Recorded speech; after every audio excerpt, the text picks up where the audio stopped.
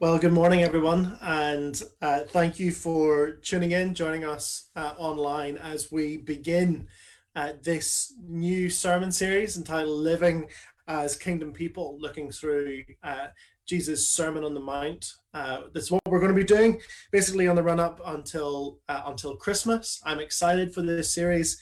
I think it's an important series for us as a church as we think about the culture of the kingdom and where it is that we as individuals and as a body need to grow and press into and cultivate in our life together. I think it's going to be important for us personally on a number of levels, particularly as we get into to some of the passages that really speak to our anxieties in the world. I think pastorally it's a really important sermon series and season for us, and so I'm excited to be able to open up God's word with you this morning, even though we are distanced from one another. Why don't I pray, and then we're going to look at the Beatitudes together. Let me pray. Our Father, we do ask that you would be with us now, even while we are not by and large with one another. We thank you that you are at hand, that you are near to each one of us by your Spirit. And with that Spirit be at work in us now, not just informing our minds, but enthusing our hearts and changing our will so that we might follow you. We pray these things in Jesus' name. Amen. So everyone who's watching this this morning comes from a particular culture, don't you? You come with a set of presumptions, a set of values that you have grown up in, that you've imbibed from the culture in which you live or lived. Many of us either come from European culture or an American culture or South African cultural background, and those have particular sets of norms and values. That's where culture shock comes from, right? When you enter into a different culture and there's different values, different norms, different done things, and different taboos. Some of you have grown up actually between two worlds. Either you've spent basically half your life in one place and half your life in another, or your parents came from one culture and yet you live in a different one, and so your home life and your life outside of home always felt kind of slightly different. Maybe you spoke a different language at home to the one that you spoke at school. We all have a culture. Some of us have had the privilege of growing up and imbibing Irish culture. We know the terror of Irish mammies rattling the drawer that has the wooden spoon in it. Heaven forbid that you would leave the immersion on. We live in a culture that is complex. We don't take ourselves too seriously. We don't really like people who take themselves too seriously, and yet we won't be behind the door normally in pointing out that you're an Egypt or a Muppa. But in saying all of that, it's all very lighthearted. Culture is unavoidable. And where does it come from? How do we understand culture? Well, did you know that it's not an accident that the word culture has at the start of it the word cult? That they are linked to this idea of beliefs, religion, values from the word cult is there in this idea of culture. And the way to think about culture is this: that culture is your belief system externalized. It's your religion put on display. It's what you value on your sleeve. That's what culture is. Human beings are culture making, culture imbibing people because we have values, beliefs. We're hardwired for worship. And culture is simply the external expression of that.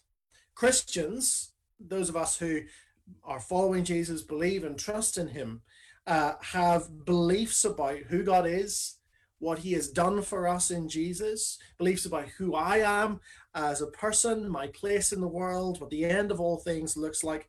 And those convictions, those beliefs give rise to a kingdom culture, a way of living, speaking, thinking, acting that is shaped by the gospel, by that belief system. It is a culture that is common in some way to everyone who is part of the kingdom of God. And Jesus' Sermon on the Mount is his expounding of kingdom culture, what it means to live as kingdom people. And one of the things that we'll see as we go through the series is that kingdom culture, regardless of where you live, regardless of where you're tuning in from, kingdom culture will always have points of connection with the culture of the world, the culture of the country that you live in, but it will also have elements of tension. There will always be places where kingdom culture conflicts with the culture of the world. And so how do we live distinctively in that? That's why Peter would say that we are exiles, aliens, that this Irish culture that we live in is not our home if we are the follower of Jesus. We live in a country with particular values, and yet our kingdom culture, while affirming some of them, transcends or even conflicts others. The Sermon on the Mount is Jesus describing what it's like to be part of the kingdom, what the kingdom values, what the kingdom esteems, what it's like to follow him. That's why it's such an important series for us. And the gateway to that series is the passage that Fiona read for us. It's the Beatitudes. Familiar, I'm sure, to many. You might, blessed are the meek, blessed are the peacemakers. We love all of those. But what do they mean? What do they tell us about kingdom culture? I would suggest that you grab a pen, piece of paper, or even the notes on your phone, because this morning, wait for it, we're going to make 4 brief observations. I promise they will be brief observations about the Beatitudes, and then we're going to look at the 8 Beatitudes in turn. Okay, so how many points are there? There are 12 points. That's why fresh caffeine is being provided here in the study. 4 brief observations about the Beatitudes as a whole, because we want to understand how it is that they all kind of hang together. Okay, number 1 is this question of what does Jesus mean by blessed or blessed? We see it starts, each of the Beatitudes starts by blessed are. What does it mean when Jesus says blessed? Well, it's interesting because it can just mean happy. Happy is happy are the poor in spirit. But actually, in the Bible, the word blessed has a slightly deeper connotation, and I think it's important for us to grasp, because the idea behind the word blessed carries with it the sense of the person that God approves of, the person who is approved of by God, or the characteristics that are approved of by God. So you could read it as God approves of the poor in spirit. God approves of those who mourn. And of course, those things could certainly make you happy, and it is happy to be approved of by God. But Jesus is saying that the person who embodies these things is the kind of person who receives divine approval.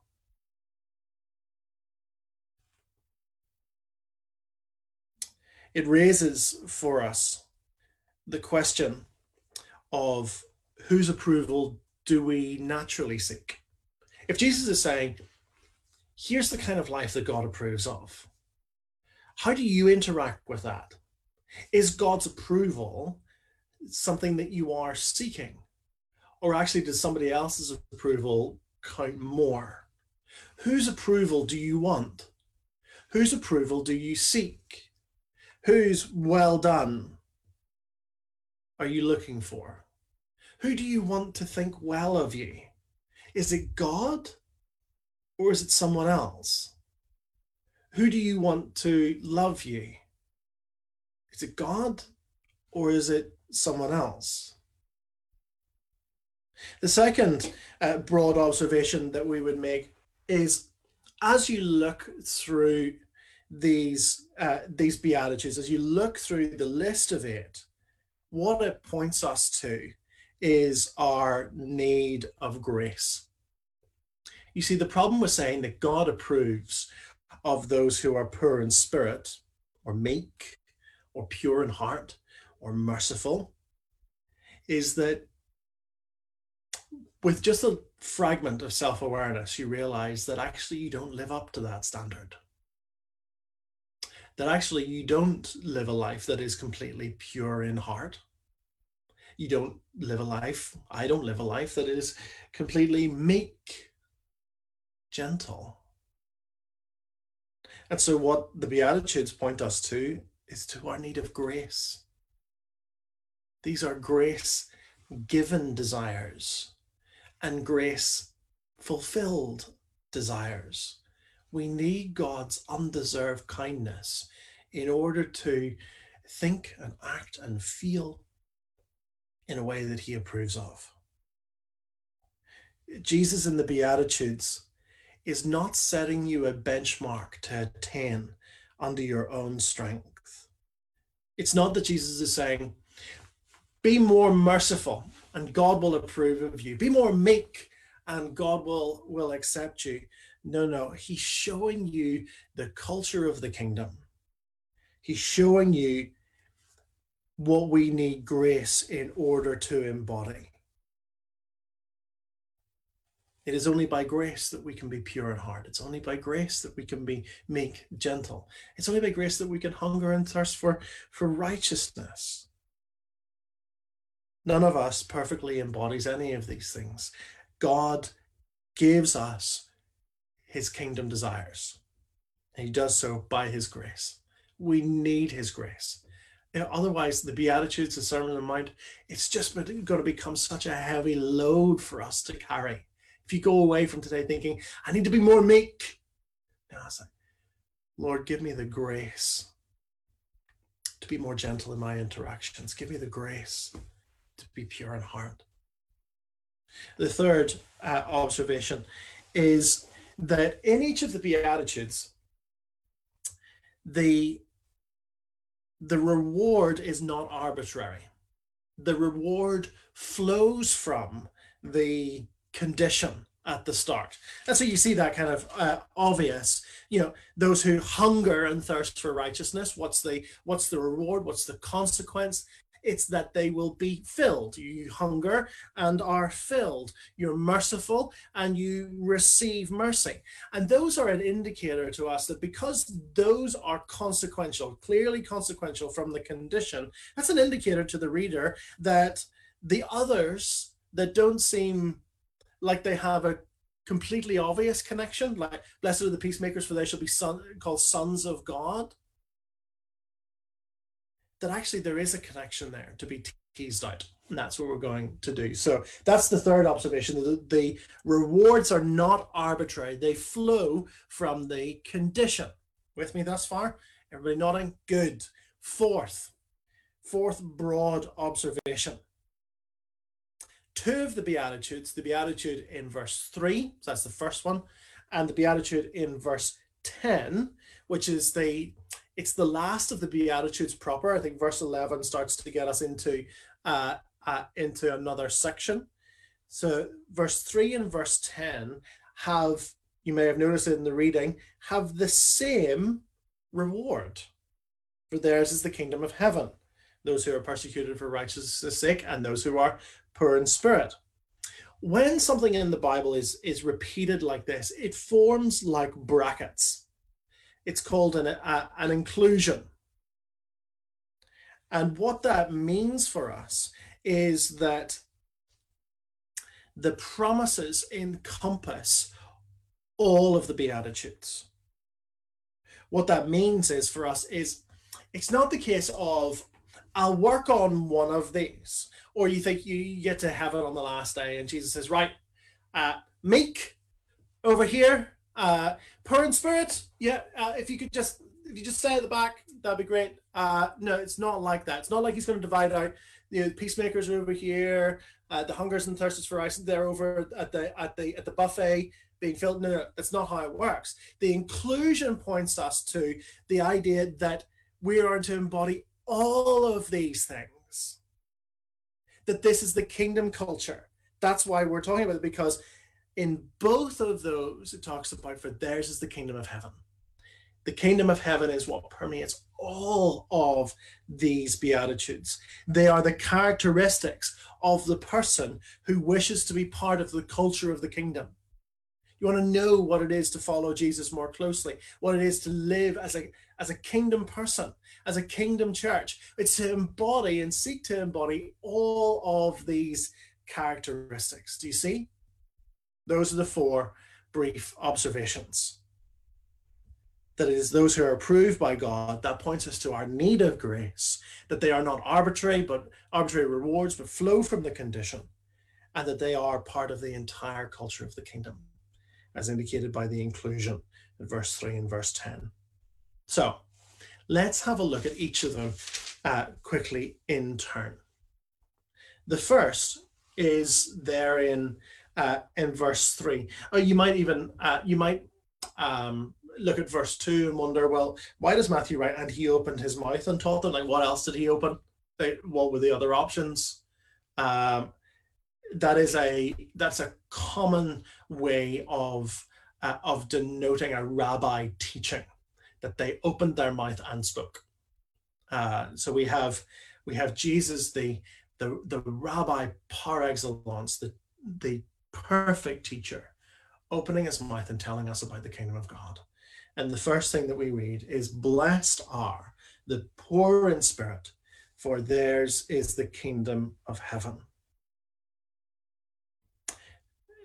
Have you noticed, or perhaps you have met those people who are quite clearly falsely humble?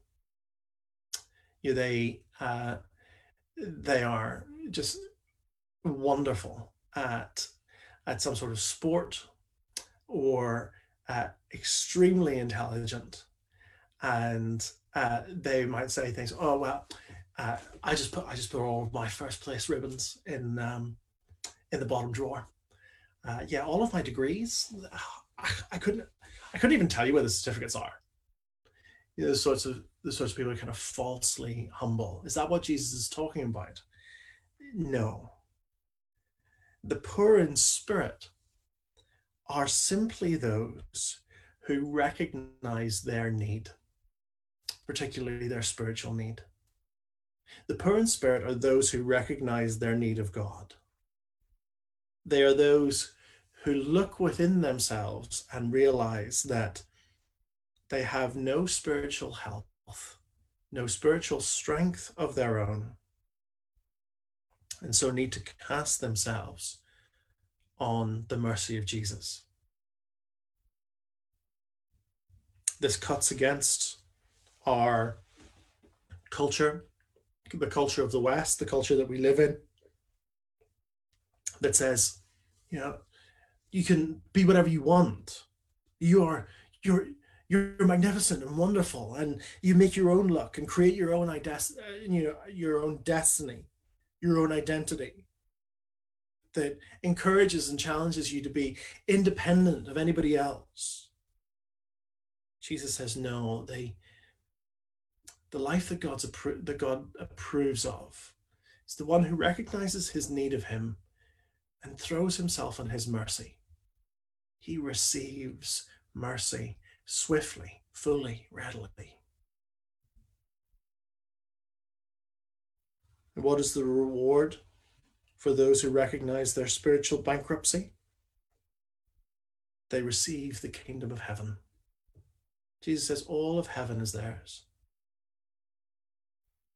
You think of the incident in Luke's gospel, where Jesus tells a story of the parable of the Pharisee going to the temple and the tax collector going to the temple. Tax collector is just a scumbag guy, just hated by people. And the Pharisee stands with puffed out chest and says, "Oh Lord, I thank you that I am not like this sinful tax collector." And the tax collector cannot even come close to the place of prayer. He stands far off and he beats his breast and he says, "Lord, have mercy on me, a sinner." What is Jesus' question? Jesus' question to the crowd is, who is it that went away justified, that is approved of by God? It was the tax collector. Have mercy on me, a sinner. Second beatitude is there in verse 4. Blessed are those who mourn, for they shall be comforted. All of us have faced or will face grief in our life. Griefs of various sorts and kinds and intensities. And the gospel surely does promise comfort for those who grieve. But that's not what is in view here. There's something much more permanent, much deeper here. Think back, if you would, or allow me to tell you about an incident in the Bible, in the Old Testament book of Isaiah. In the Old Testament book of Isaiah, Isaiah was a prophet. And while he was ministering in the temple, he glimpses a vision of God on his throne. He sees the train of his robe. He sees the angels, the seraphim. They're crying out, "Holy, holy, holy is the Lord God Almighty." And what is Isaiah's response? Isaiah mourns. Isaiah says, "Woe is me, for I am a man of unclean lips, and I dwell amidst a people of unclean lips." He is aware not only of his sin, but of the sins of his people. Or you might again go to Luke's Gospel in Luke chapter 5. Such a remarkable incident where the disciples are out fishing and they have caught nothing all night. And Jesus, arriving at dawn, tells them to put out for a catch. And Peter says, "Master, we've caught nothing all night, but at your word, we will let down for a catch." And the boat is overwhelmed with fish, and other boats have to come and help them. And Peter's response to Jesus is so telling. Jesus' response to Jesus is not, "Well, great fish, let's go to the market." It's, "Depart from me, Lord, for I am a sinful man." That's what it is to mourn. Mourning is a kind of God-given realism. It's a God-given realism about who we are without God, what our world is like without God. It's not about being morose. There are plenty of miserable Christians, right? But the world, the culture of the world, is to be frivolous and cheap, to entertain ourselves rather than looking at suffering, to indulge in what you might call gallows humor, kind of dark humor at death and at suffering. And I can be guilty of that too. How many of you watching this use laughter as a defense mechanism, use joking as a defense mechanism, because you don't want to dwell on, encounter some of the brokenness in your life, in your family, in the world? To be one who mourns is one who has the grace given by God to look at those things with a quiet realism, to grieve what sin has wrought in the relationships with the people that you love, what sin has wrought in our world, and in grieving, to cast yourself again on God. Because what's the promise of the gospel? What's the promise of the kingdom? It's that you will, in the end, be comforted. You will receive comfort. Don't distract yourself all the time. Don't just laugh everything off. Some stuff needs to be wept over, and that's okay. Because the promise of the gospel is that you will receive comfort from the coming King. Third, blessed are the meek, for they shall inherit the earth. This one, in a sense, goes with poverty of spirit. If poverty of spirit is an internal reality, that internal acknowledgement of one's need, of one's spiritual bankruptcy, then meekness is the relational outworking of that. Meekness is how you relate to people around you, how you relate to the world. Let me be clear: meekness is not to be confused with weakness. It is not weakness or a character flaw in order to be meek. In fact, meekness requires great strength of character. It requires great strength of character, particularly in a world that doesn't value meekness, in a world that says, take what you can get. You ever watch The Apprentice, either in the US or on BBC One? They are not meek people. They would step over your dead body in order to advance themselves. The meek person is not like that. The meek person is not pushy. The meek person does not retaliate. The meek person doesn't get sucked in one-upmanship. The meek person can have great intellect. The meek person can have great physical strength and yet be gentle.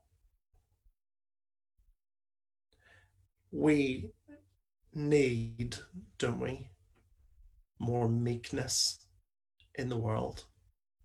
Do we need more people to embody what it means to be meek?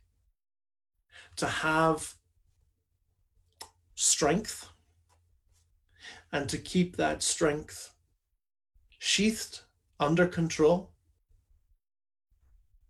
to use it in the defense of others and not in the advancement of our own agendas. We need more meekness in the world. You see, meekness would treat others with a little bit more compassion, with a little bit more forgiveness. Think of our world where you can be eviscerated with a tweet, that your past history on social media can be trolled through, and one ill-informed, unwise comment brought up and your career ended. You're behind it. More meekness would stop that. Meekness wouldn't look at figures in our history, figures in politics with loathing, but with a bit of humility. Meekness would say, I want to be treated with the same level of understanding and humility by people in the future as they look at what I did and my life. And so I'm going to treat people in the past with a little bit of understanding and nuance and forgiveness. What is the consequence for those who are meek? Well, they shall inherit the earth. Hubris and pride, they will always fail. they will always come to naught. Those who seek to gain more and more and more, it'll become like sand slipping through their fingers, and the meek will be given it all. Fourth,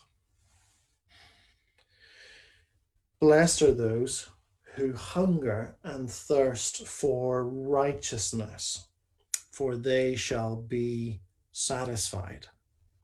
What is the righteousness that's in view here? What does Jesus mean by the word righteousness? So that's going to help us understand what this beatitude means. Is it, his first option, is it that declaration of innocence that God gives the person who trusts in Jesus? That's what Paul tends to mean by righteousness. That when somebody becomes a Christian, they are declared righteous, they're declared innocent. Not only that, they're declared perfect, that they've perfectly obeyed because of their trust in Jesus. Is it an internal righteousness, a pursuit of moral virtue? Or is it that you're going to hunger and thirst for justice issues? Well, I think the answer to what Jesus means by righteousness is yes. That in a sense, the word in this context embodies all of those ideas. That it's righteousness in respect to God, that's righteousness internally, and righteousness in respect to others and to injustices. The way that you might think about it, the way that it might be summarized, is that to hunger for righteousness is to yearn for the will of God to be done in every sphere of existence. What is it that Jesus teaches his disciples when they ask to be taught how to pray in the Lord's Prayer? Your kingdom come, your will be done on earth as it is in heaven. That's what it is to yearn for righteousness, to pray that God's will would be done in every sphere of existence, and to align ourselves with that. Because God he is the source, he is the very definition, and he is the guarantor of goodness, of righteousness, of true virtue. To hunger and thirst for those things is to hunger and thirst ultimately for him. And the result? Satisfaction. Satisfaction. That you will be filled. Your hunger on that last day will be satiated. And so one way that you might think about it is, in your hungering and thirsting for righteousness, are you coming with a little tiny ramekin dish of hunger for God? That'll do me. I'll get by with that. Or are you coming with a platter and saying, satisfy the longings of my heart, overwhelm me with your goodness?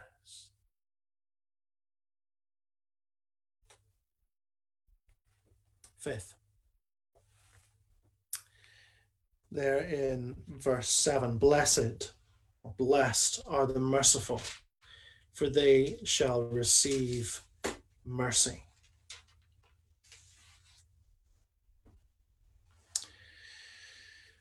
This one's hard because it asks some questions of us. This beatitude looks you straight in the eye and says, do you hold a grudge? It looks at you and it asks, do you stew over injustices? Do you stew over things that people have done or said? Do you profess to follow Jesus and yet say, I will never forgive him. I will never forgive her?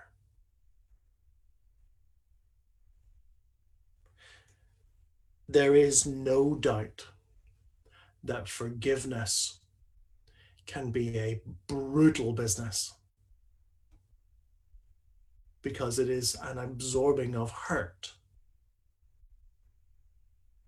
We know that it's a brutal business because we know that it drove the Lord Jesus to the cross. It cost him his life.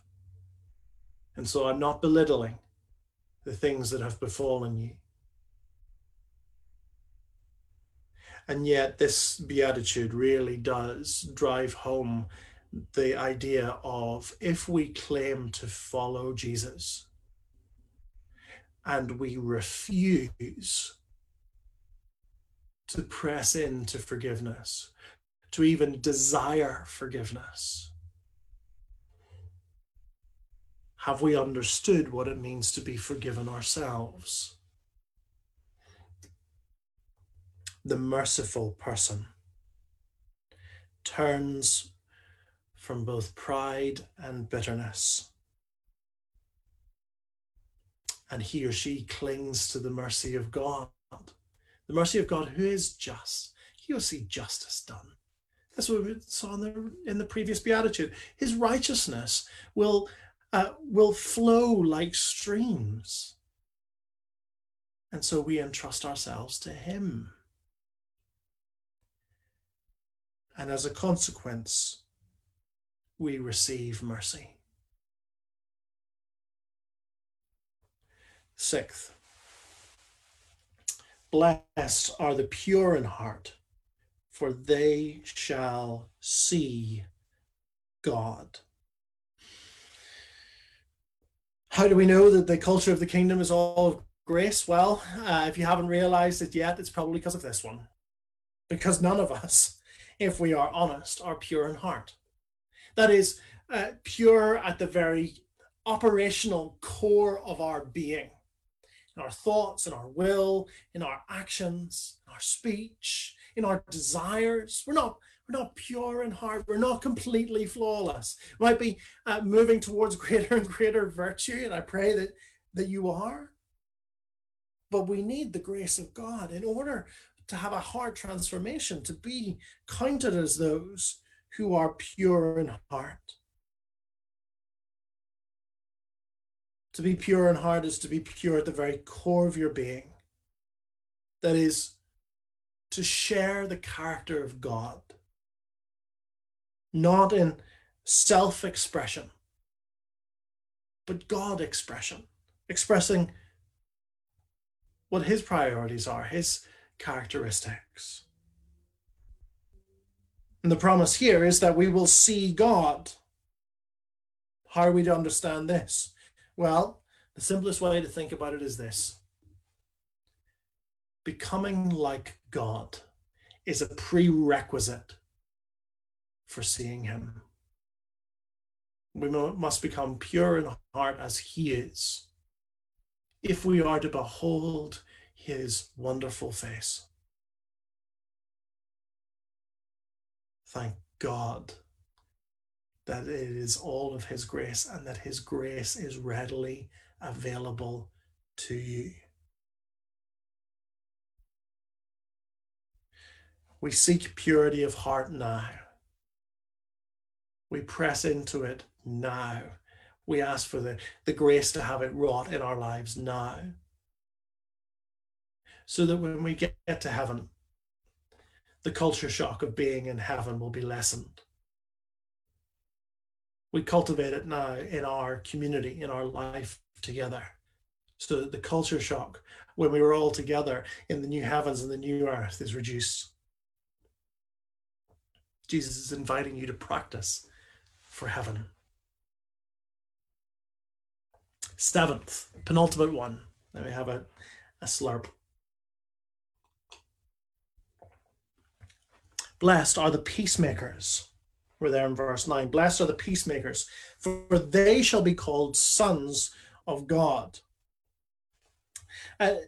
This is an unusual word, this word peacemaker, because it actually doesn't occur anywhere else. And it's also unusual because you might be tempted to think of a peacekeeper, someone who isn't quarrelsome. It's someone who doesn't get into fights. They are a peacemaker. But no, to be a they're a peacemaker. To be a peacemaker, sorry, is something different. Ask yourself, in a dispute or in an argument, do you tend to raise or lower the temperature? If you are in the middle, if you're the third party between two who are in an argument or disputing, do you seek to calm things down? Do you lower the temperature? That's a skill. Jesus says that God approves of those who do that sort of thing, who seek to reconcile warring factions, who don't escalate situations. It is no wonder that these people are called sons of God. That is, that they share something of the characteristics of God. That's what it means to be a son. Because to bring two sides together to resolve a conflict is a godlike thing to do. That is what he has done through his son. That is what he has done in the gospel. Jesus is the peacemaker, the one who makes peace between God and man. Blessed are the peacemakers, for you shall be called sons of God. Finally, there in verse 10, blessed are those who are persecuted for righteousness' sake, for theirs is the kingdom of heaven.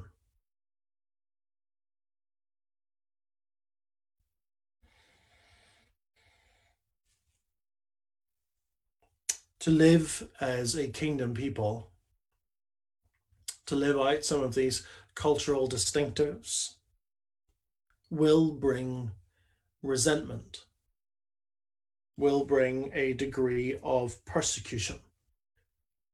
This is not general suffering. This is suffering for being a kingdom citizen, persecuted for righteousness' sake.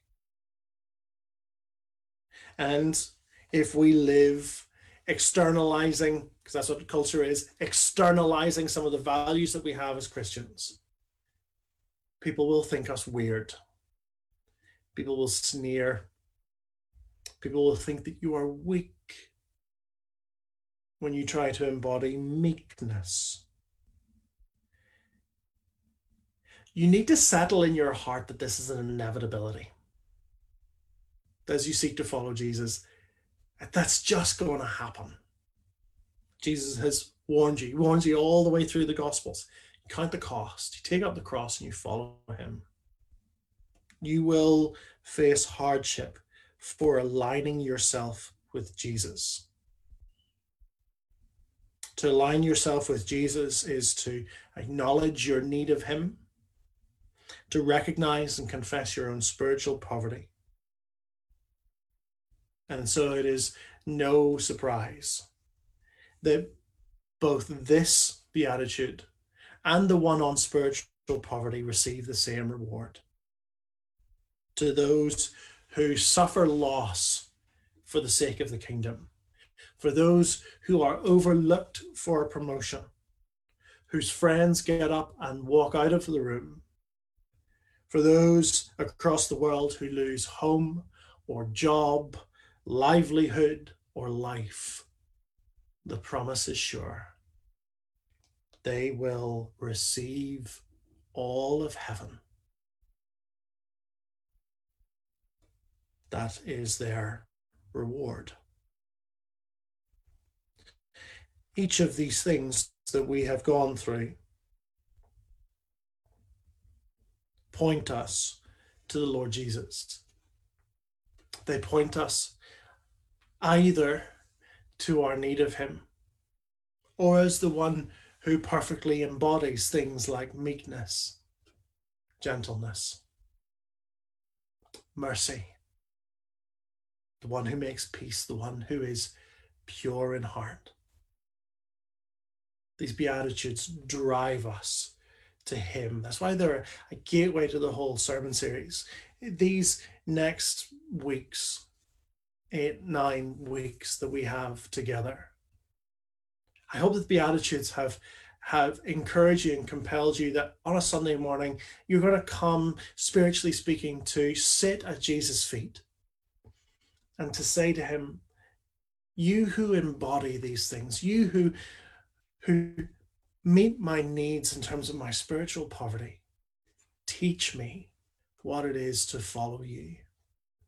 Do you want to do that with us these weeks? Which of these things, which of these 8, while they are all things that we all need to work on, which of these strikes you the most? Is it spiritual dependency? Is it mourning, having that God-given realism about the world that you live in, about you and your need of him, about the relationships that you are in? Is it meekness? Is it that you lack gentility? Is it a hunger for righteousness? Is it mercifulness? To have that disposition of forgiveness? Is it purity of heart? Is it peaceableness? That you would be a peacemaker in your workplace as people sneer and backbite and bitch about one another? Which strikes you? Which is the Holy Spirit impressing upon you now? Which do you need to ask for grace to lean into and to learn from Jesus from or about? Whatever it is, what I want us to do is to press into these kingdom characteristics together, and that by the overwhelming and readily available grace of God, that he might form this sort of cultural identity in our church family. Wouldn't that be glorious? Wouldn't that be beautiful? Wouldn't that say something to the world about who we are and the kind of values that we have? Let's press into these things together by the grace of God and for the glory of Jesus. Let's pray.